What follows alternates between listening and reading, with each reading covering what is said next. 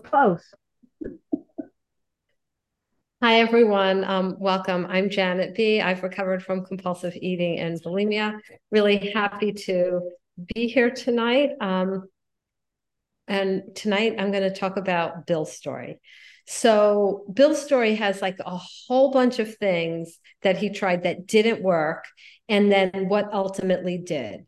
I'm not going to spend too much time on the illness stuff because I want to get to the good stuff, right? The miracle part.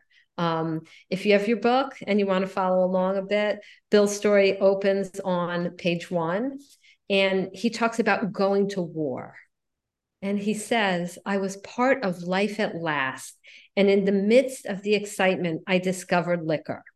And later on, he says, I forgot the strong warnings and prejudices of my people concerning drink. I was lonely and again turned to alcohol. So here's a couple things that didn't help him: changing circumstances. Things were really bad. So he turned to alcohol when he was lonely. And then, though, he says, I was part of life at last. Life was hilarious, exciting. Life was good. And he turned to alcohol. So if we think that changing our circumstances is going to help us recover, it probably won't, right? Imagine someone with cancer saying, I think I'll move from New York to LA. That will make my cancer cells stop multiplying. But of course, it won't. We take our physical illness with us wherever we go. And unfortunately, we take this disease of compulsive eating with us wherever we go. Um, the second thing that Bill says he tried that didn't work is he says, I forgot the strong warnings I'd heard. Um, right? It's like if someone says to me, look both ways before you cross the street, because if you don't, you're going to be roadkill. I'm going to remember that, right? I'm going to look both ways before I cross the street. Or if the doctor tells me to get over pneumonia, make sure to take the antibiotic twice a day. I'm going to remember and take that antibiotic twice a day. But something as important as alcohol and the dangers of it, which caused Bill to like lose jobs, lose everything pretty much, he says he forgot the warnings. Well, how can he forget? We've talked about this before. If you've heard me talk about it before, it'll probably take about 3 minutes. So go get a cup of coffee and come back in 3 minutes. The connection between our memory and our conscious mind is broken when it comes to food. For Bill, when it came to alcohol, for people like us, when it came to food. So here's the way I understand it, right? Normally, there's a connection between my memory and my conscious mind. I do something dangerous, like sit in the sun too long and get a sunburn. The next time I'm about to go to the beach, and I grew up in Miami Beach, so this actually happened. Stored in my memory are all these data points of sunburns. So when I'm about to go to the beach, when I got older, when I was a kid, I didn't care. When I got older, it was like, I better put on sunscreen or I'm going to get a sunburn. My memory of really bad sunburns kept me protected. Or you all know I have a cat allergy. So if I'm around a cat, I'm liable to have an asthma attack. So stored in my memory are data points of cat-induced asthma attacks, cat-induced sinus infections, cat-induced snotty nose and runny eyes. So if I'm about to go someplace where there's a cat, my memory grabs a data point, generates a thought to run across the bridge to my conscious mind to say, stop, danger, cats will get you sick. And I don't do it. But yet, when it came to food, it didn't work. Stored in my data point, in my memory, were all these data points of you say you're just going to have one, but you eat the whole box. You say you're just going to have one scoop, but you eat the whole carton. You say you're going to have one slice and you eat we know how it goes. But there I go, about to have one bite, one scoop, one slice. So my memory grabs the data points, generates a thought to run across a bridge to say, stop, danger. You won't be able to stop it. One bite, one slice, one scoop. You're going to eat all of it. You're going to gain weight. You're going to hate yourself. Don't do it. Except, unlike with sunburns and cats, the bridge is broken and the memory can't get across. The warning cannot make it across to my conscious mind where I make my decisions. So again, when Bill, he'd heard all, I'm sure many times, alcohol is bad, but it couldn't make it across the bridge to stop him. Strong warnings of other people or even our own memories of pain didn't do it. So there's poor Bill. He goes to war, he comes back from war, and he goes to law school. And what happens to him? He says, at one of the finals, I was too drunk to think or to write. Now, I went to law school, and in law school, most classes, 100% of your grade is based on how you do on that one exam. So this is pretty important. So I would say number three, the third thing that didn't work for Bill is necessity. Bill needed to be sober when he took his final exam, and he still couldn't. Necessity didn't help. So if I say, well, I need to lose weight so I can, fit into that nice dress at the, someone's wedding, or I need to lose weight because the doctor told me my blood pressure is dangerously high, or I need to lose weight and stop throwing up because I'm damaging my esophagus and I just can't stand myself anymore. It didn't matter. Necessity didn't work for people like us. I knew throwing up wasn't healthy. I ended up having to have surgery on my esophagus that kept me out of work for a month. That's how much damage I did. Necessity doesn't do it. So Bill finishes law school, and then he says, the law is not for me. He was interested in business, a man after my own heart. Goes to law school, doesn't practice law. So there he is. Life is really good for a while. And then what happens? The stock market crashes and things get bad. But he was okay for a while.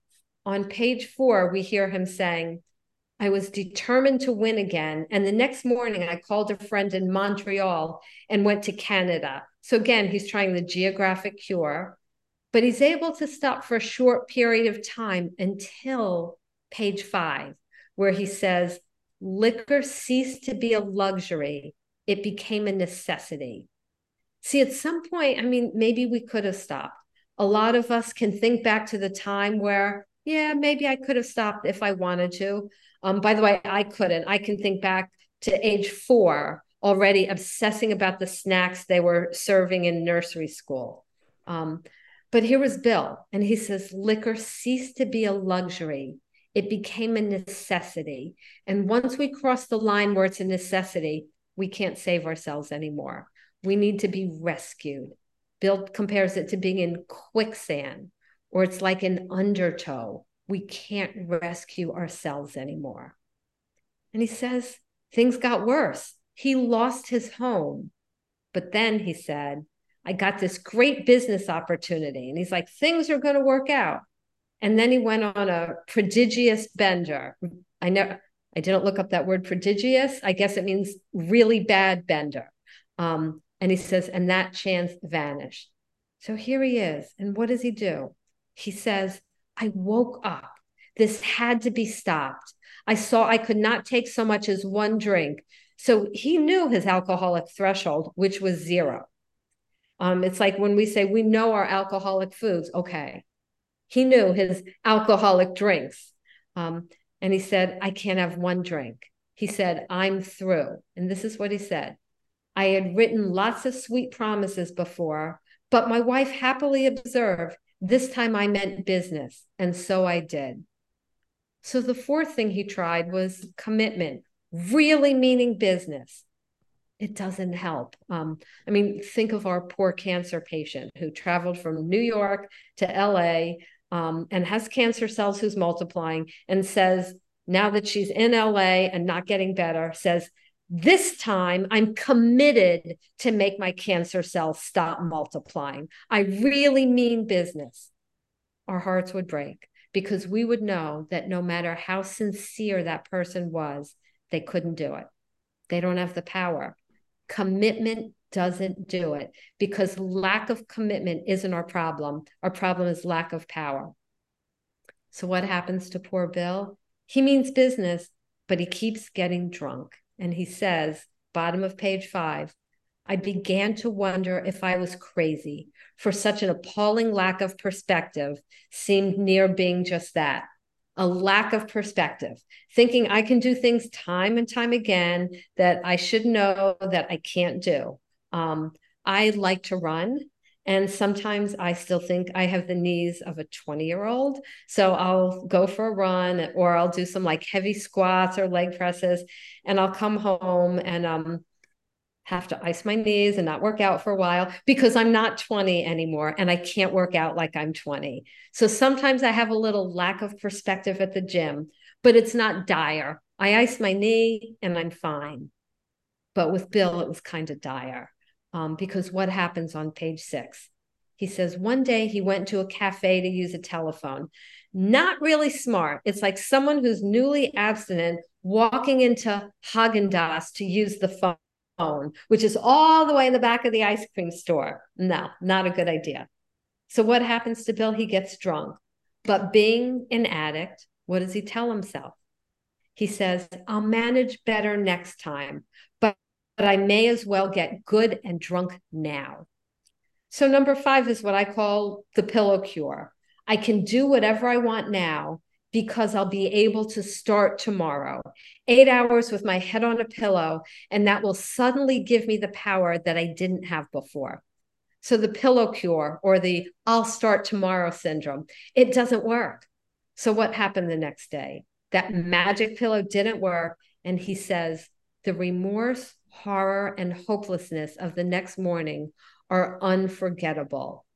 You know, normally remorse, horror, and hopelessness convince us we shouldn't do something again, right? As I mentioned, like I had the experience, or actually my son now, he's playing tennis and he had a tennis tournament last weekend. And on Monday, he called me and he said he was all blistered all over and he had sun poisoning. And you know, instead of a nice little tan, his skin's peeling off and his face is bright red and he's in pain. So next time he's at a tennis tournament, I would think he's going to put on sunscreen because he doesn't want to go through this again. Then again, he's a 21-year-old boy, so it may take him a couple times. But for an alcoholic or a compulsive eater, remorse doesn't help. What's remorse like? What is it? It's feeling strong guilt. That doesn't do it. What's horror? Looking at ourselves like gaining weight or throwing up all the time. That doesn't do it. And feeling hopeless. That doesn't do it. The only time hopelessness is good is if at the right moment when someone feels hopeless and they get that they're hopeless for good, someone presents them with a solution. But plain old feeling hopeless and horrified, what that does is it usually just ends with us feeling self-pity. And as my friend Roxanne says, self-pity parties usually end with a cake. So for 2 more years, he goes on like this. 2 years. He steals from his wife. He tries all sorts of things. He goes to a hospital. Page 7, he's getting out of the hospital and he says, understanding myself now, I fared forth in high hopes. For 3 or 4 months, the goose hung high. Again, I have no idea what it means, the goose hung high. It's a very bizarre image, but I assume it means things were just fine. And Bill says, I went to town regularly. I even made a little money. Surely this was the answer, self-knowledge. So 2 things here. Bill had a desire, but a desire without spiritual help doesn't work. Anyone with cancer has a desire for her cancer cells to stop multiplying. Desire alone doesn't work. And then he says, this was the answer, self-knowledge. Well, that doesn't work either. You know, imagine again, the person who has cancer, she knows exactly how she got it. But let's say she knew. Let's say she says, I live near a toxic radiation waste site, and that's what gave me cancer. Okay, so what? Now she knows why she has it. It doesn't make it go away. And for us, knowing, and by the way, we never can know why we got this. Usually we try and blame someone, usually our parents. But as our book tells us, it's not what happened in our life. It's the way we reacted to what happened in our life. Self-knowledge does nothing. So, page 8, we see again, along with remorse, horror, and hopelessness, he adds 3 new things: loneliness, despair, and self pity. And how does Bill describe his bottom? Quicksand stretched around me in all directions. I had met my match. I had been overwhelmed. Alcohol was my master, and he still didn't stop, because here's another thing that doesn't work: a first step alone. A first step alone does nothing. I can admit I'm powerless over food and my life is unmanageable. That alone gets me nowhere, does nothing, right? Our cancer patient admits she has cancer and her life is unmanageable. Does anything change? No, nothing changes, unfortunately. And then the next thing Bill tries, he says, trembling, I stepped from the hospital a broken man. Fear sobered me for a bit, and then he drank again. So the next thing is fear. So a doctor telling us that if we don't lose weight, we're going to have a heart attack, that doesn't do it. Some of you guys may have heard me say, I met a woman once at an OA convention. She was diabetic, and her doctor had told her if she didn't stop eating compulsively and lose some weight, it would affect her eyes and her kidneys. When I met her, she had a seeing eye dog because she was blind, and she was on dialysis waiting for a kidney transplant. Fear doesn't do it, because fear is not from God. So again, if we think of an illness like cancer, if someone says to our cancer patient, you know, if you don't make your cancer cells stop multiplying, you may die. I mean, can you imagine that cancer patient saying, oh gosh, I'm so glad you gave me that information. And now I'm really scared. Okay, now I will be able to make my cancer cells stop multiplying. No, that never happens, because fear doesn't do it. It isn't from God, so it can't help. So here's poor Bill. He's tried everything, and he just says, everyone became resigned to the certainty that I would have to be shut up somewhere or would stumble along to a miserable end. But then look at the turn of the story. How dark it is before the dawn. In reality, that was the beginning of my last debauch, my last binge. I was soon to be catapulted. I love that word, catapulted, not I took myself. I was catapulted. I was rescued. He says, I was catapulted into what I like to call the 4th dimension of existence. And I think of the Wizard of Oz, where it goes from black and white to color. And guys, life really does become color. So before, at the top of the page, he had loneliness, despair, and self-pity. And now what does he have? Happiness, peace, and usefulness in a way of life that is incredibly more wonderful as time passes. Because just like this illness is progressive, recovery is progressive. So once we get into recovery and start living this way of life, it keeps getting better and better. So let's find out how it happened, how God launched his search and rescue mission for Bill Wilson. Let's set the scene. I was a theater major. It's November. Bill is, if you're up in New York or New Jersey, it's cold. If you're down here in the Carolinas, it's nice and warm. Bill's drinking. He's in his kitchen. He's thinking, how am I going to keep drinking? And the phone rings. And it's an old friend he used to drink with, asking if he could come over. Now, Bill was in New York at this time, so he probably had a jacket on. His friend did not live in New York. In fact, it had been years since his friend Ebby had come to New York. But Ebby just happened to be in New York, and he just happened to call Bill and say, hey, Bill, can I come over? And Bill, he doesn't care about Ebby one bit. He doesn't think, I haven't seen my friend in a while. Maybe he'd like to see the Statue of Liberty. Maybe I should take him, out down to Little Italy for dinner. He just says, we can drink together. Great. I don't have to drink all by myself. This is an oasis. This is wonderful. So remember, Bill Wilson was drinking, and he was planning on drinking more when Ebby came to his door. And he didn't knock on his door and say, Bill, you're drinking. I'll come back when you have a certain amount of hours sober. And by the way, Bill didn't do that when he met Dr. Bob. Dr. Bob was drunk and planning on staying drunk. So anyway, Ebby went in and he talked to him and he looked at him. And Bill said something was different. And he invited him in, pushed a drink across the table. Here, have a drink. And Ebby says, no. And Bill says, what has gotten into him? Bill says, he wasn't himself. Of course, he didn't look like himself. He didn't act like himself because butterflies don't look like caterpillars.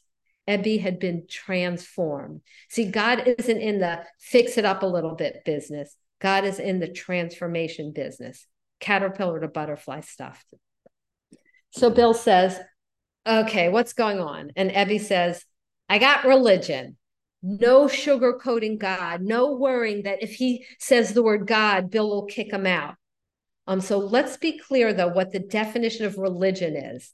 It says the belief in and the worship of a superhuman controlling power, especially a personal God. So he didn't talk to him about church, synagogue, high mosque. He talked to him about the belief in and worship of a superhuman controlling power, especially a personal God. So when we say God as I understand him, it's not doorknob as we understand him or light bulb as we understand him, because the definition isn't the belief in of a superhuman controlling light bulb.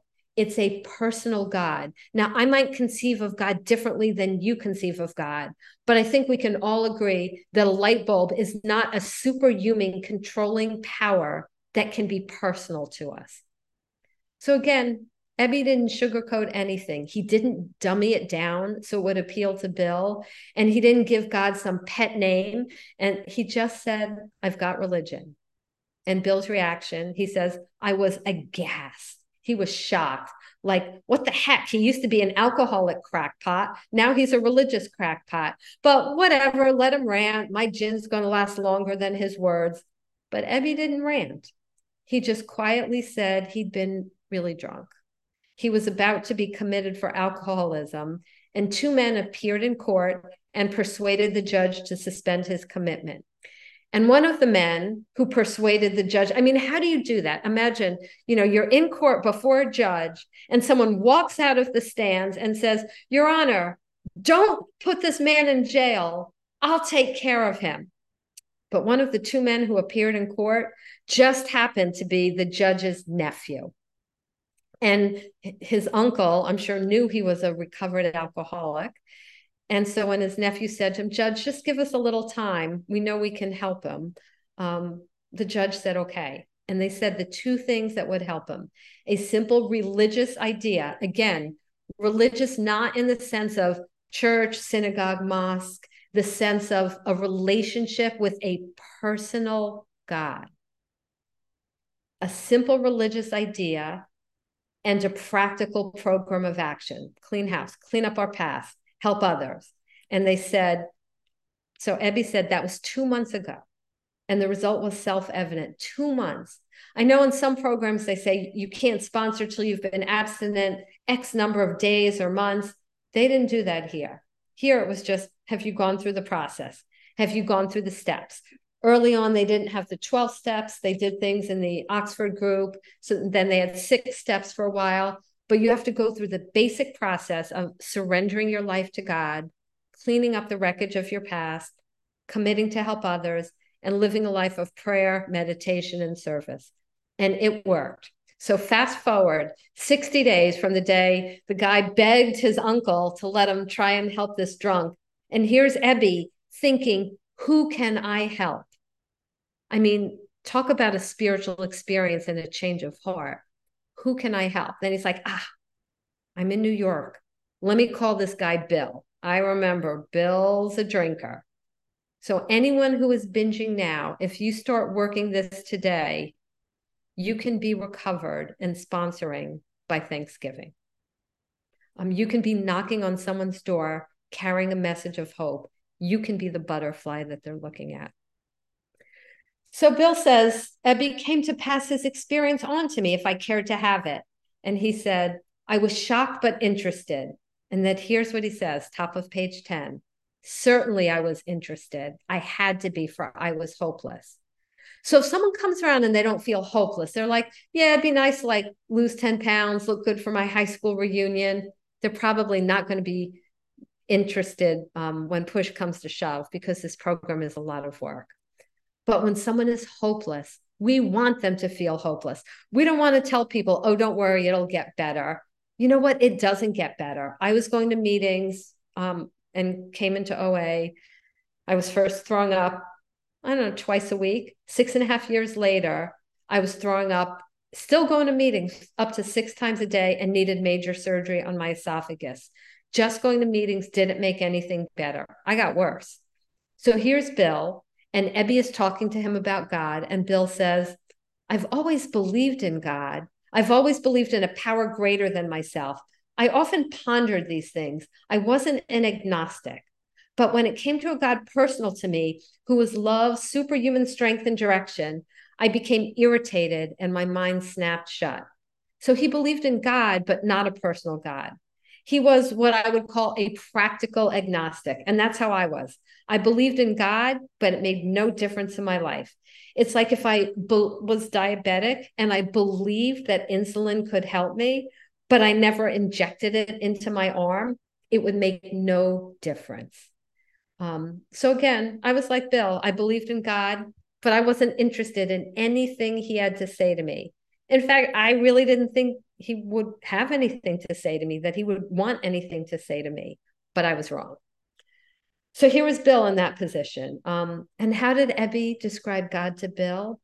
Love, superhuman strength, and direction. We need all of this, right? We need a God. If God is just power and direction, but doesn't care about me, how am I ever going to feel safe enough to turn my will and my life over to him? And if God is love and direction, but doesn't have enough power to overcome this illness, well, that doesn't do me any good. And if God loves me and is strong, but doesn't give me any direction, any guidance, then I'm going to be sunk at times. But this God that we have access to is all three. And then he talks about the role that religion played in his life. And Bill says, yeah, I adopted those parts which seemed convenient and not too difficult. The rest I disregarded. And I mean, isn't that how a lot of us use our religions or use these 12 steps? We'll do the parts that are convenient and not too hard. And yeah, I don't really need to do this part that's kind of difficult for me. I don't have to be honest because that's hard. I don't have to help sponsor people because I'm scared. So Bill had to start doing some soul searching. He was saying, okay, I want to believe in God, but there's some things that get in my way. So he had some legit things he had to deal with. Remember, he'd been to war. So he said the war, the burnings. I can only imagine, seeing that burnings. Like, did he see towns that were burnt out? He said, these things made me sick. And he says, judging from what I'd seen in Europe and since, the power of God in human affairs was negligible. If there was a devil, he seemed the boss. So Bill had witnessed a lot of calamity and he was stuck. Like, why is there all this suffering? And he earnestly questioned it, as some of us do. And what did Ebby do? He didn't do what I probably would have done, like getting into this great theological debate about, well, does God cause suffering or does he just allow it? Ebby doesn't do any of that. He's way smarter than me. He just basically said, Bill, I don't know. All I know is that God is good. And when I surrendered my life to him, the obsession to drink was just taken out of me.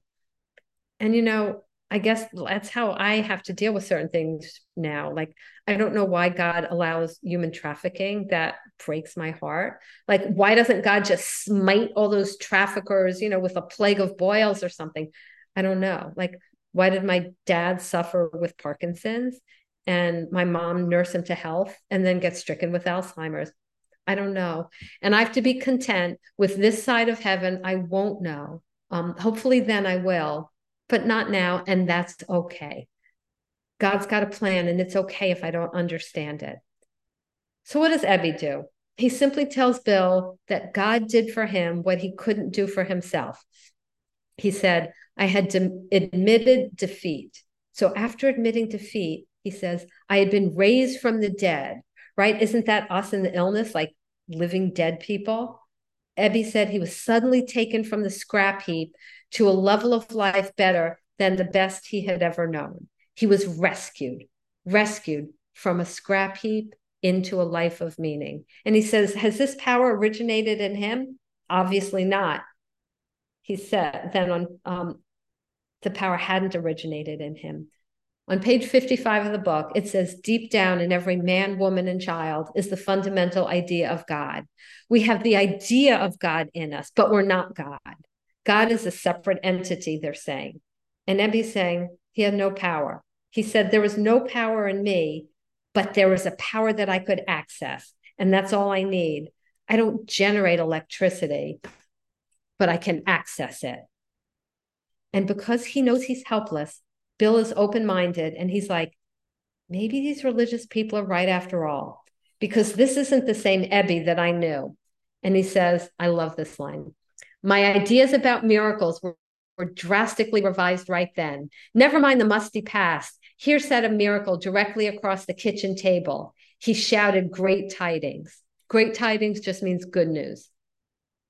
When we think of miracles, I mean, we think of things like, I don't know, Moses parting the Red Sea and the stuff we learned in Sunday school.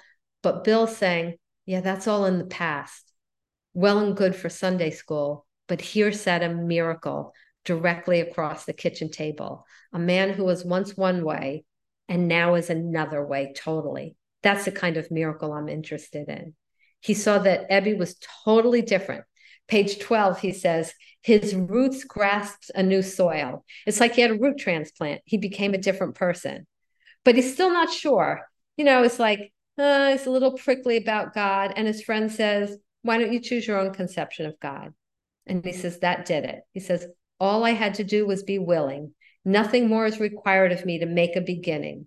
So willing to believe that there's a God. What does that mean in practical terms? How can I be willing to believe? And I think it means we can say a prayer like this. We can say to God, God, I don't know if you exist, but I'm willing to believe you do, and I hope you do. And if you do exist and you care about me like these people say, I really need some help. And in the meantime, I'm going to live my life the way I think you would want me to if you existed. I'm going to be honest. I'm going to help others. I'm going to hope and pray that you're real. And if you are, please help me. So willingness. We can be willing to believe that there's a God who can restore us to sanity. And Bill says, I was convinced God is concerned with us humans when we want him enough. Okay, what does it mean to want God enough? Enough to do the work, not sit there and say, okay, God, I'm willing to believe you exist. Now you come out of your bottle where I keep you, be my genie, do whatever I want, and then go back in your bottle. No, we have to be willing to do what he wants. And how does Bill describe it? He says, at long last, I saw, I felt, I believed. Scales of pride and prejudice fell from my eyes. He says, how blind I had been. Scales of pride and prejudice fell from his eyes. Imagine that, like someone with, two big, like, blotches on their eye, one called pride and one called prejudice, that blocked him from seeing God. What's pride? Thinking too much of myself or thinking of myself too much.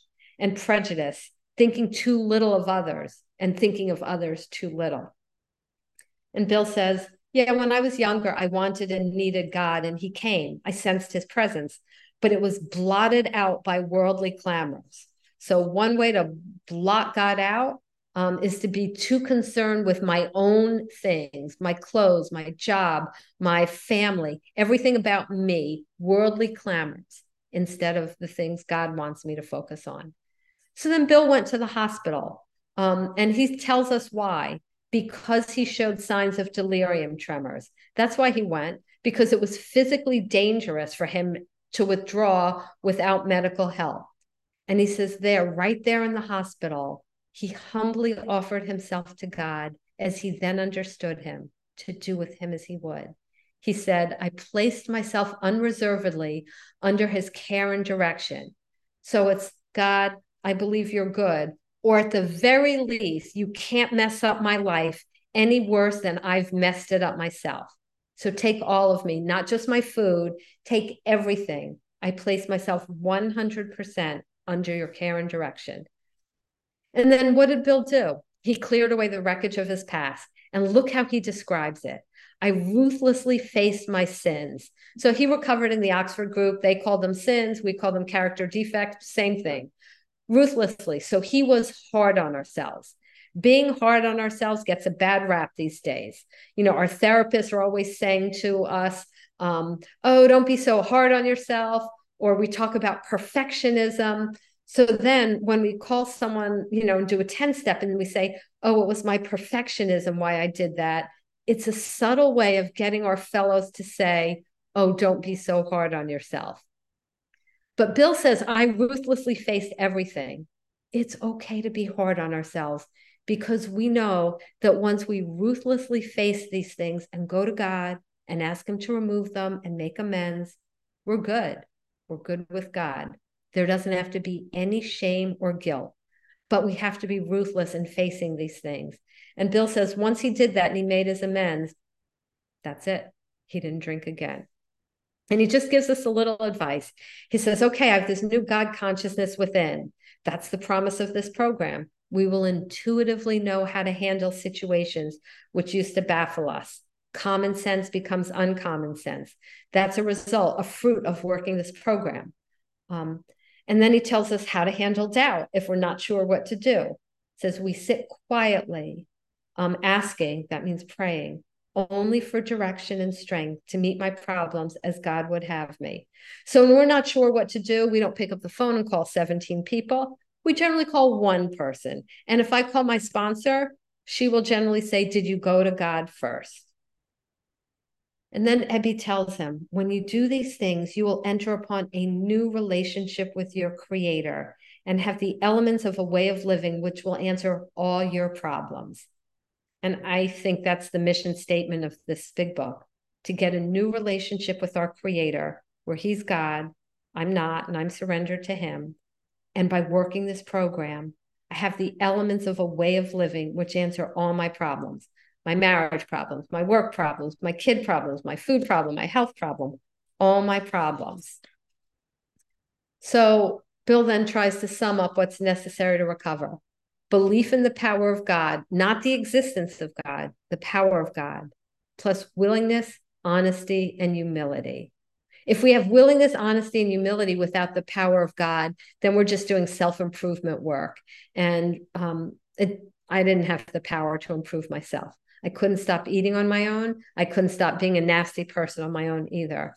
So it tells us, okay, it's simple, but not easy. We have to pay a price. The destruction of self-centeredness. The root has to be destroyed. Remember, when he saw Ebby, he said, his roots grasped a new soil.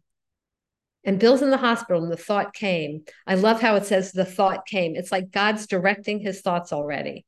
He said the thought came. There were thousands of hopeless alcoholics who might be glad to have what had been so freely given me. Perhaps I could help some of them. They in turn might work with others. Well, little did he know what was about to happen 6 months later. This time he was away on business. He was in Ohio on business. And the thought there came to him, this thought he'd had came to fruition 6 months later because he freely gave to Dr. Bob and helped him. And they in turn helped AA number 3 and on to us here together on a Monday night. And I want to highlight the bottom of page 14. I think one of the most critical paragraphs in the big book. It says, faith without works is dead, and how appallingly true for the alcoholic and the compulsive eater. For if an alcoholic failed to perfect and enlarge his spiritual life through, and if it were in the fill in the blank, I would think it would say through prayer and meditation, but it doesn't. It says through work and self-sacrifice for others, he couldn't survive the certain trials and low spots ahead, and would surely drink again. Guaranteed to drink if I don't enlarge my spiritual life through work and self-sacrifice for others. Now, other people may be able to enlarge their spiritual lives through prayer, meditation, other things. And believe me, I'm not knocking prayer and meditation. That's essential. There's a whole step about it. But we're people who grow spiritually through work and self-sacrifice for others. That's how our spiritual muscles grow. So Bill says, yes, I went. I did this work. He says, but sometimes I was plagued by waves of self-pity and resentment. So, guys, it doesn't mean that once we do this work, we're going to just feel on cloud nine all the time. We're still going to get resentful. We're still going to get self pity.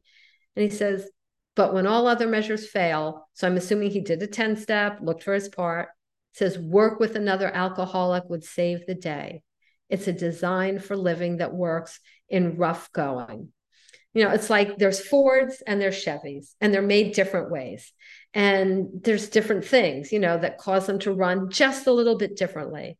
And I think, this is my opinion, when God made us addicts on his assembly line, he created us in such a way that when we're plagued with self-pity and resentment, helping others will make us feel better, will make us feel amazingly lifted up and set on our feet. So he commences with a few final things. He says, the joy of living we really have, even under pressure and difficulty. So they're telling us we can be happy even when things are hard. They say bad situations, hard situations don't define us. They don't dictate our happiness. And he says, there's scarcely any form of trouble and misery which hasn't been overcome among us. That's what's so beautiful if we have this problem. There's probably someone among this fellowship who's had the same problem and maybe has even mastered it and can help you along so that when you master it, you can help the next person along. Page 16, last page of the chapter. He says, an alcoholic in his cups is an unlovely creature, but it's our job to love them anyway. That's the measure of my spiritual experience. I can tell that I need work when I look at people who are struggling and I don't feel love for them. That's when I know I need to do some more spiritual work. And I realize I have a long way to go in my spiritual development. And then they say recovery is fun. Yeah, we're in earnest, but we should have fun. Like we shouldn't be coming to meeting with long faces. We come here, it's fun. And, you know, I put my lipstick on because it's fun. And they say, but underneath, faith has to work 24 hours a day. And then he says, we don't have to look any further for utopia because we have it. What's utopia? An ideal place. And he ends by saying, each day, my friend's simple talk in our kitchen when he was drinking and planning on drinking more, but his friend intervenes, or God intervenes by sending his friend. He says, my friend's simple talk in my kitchen multiplies itself in a widening circle of peace on earth and goodwill to men. And I think we are people who should always just feel so blessed and grateful that we are part of that circle. And with that, I pass. Thanks.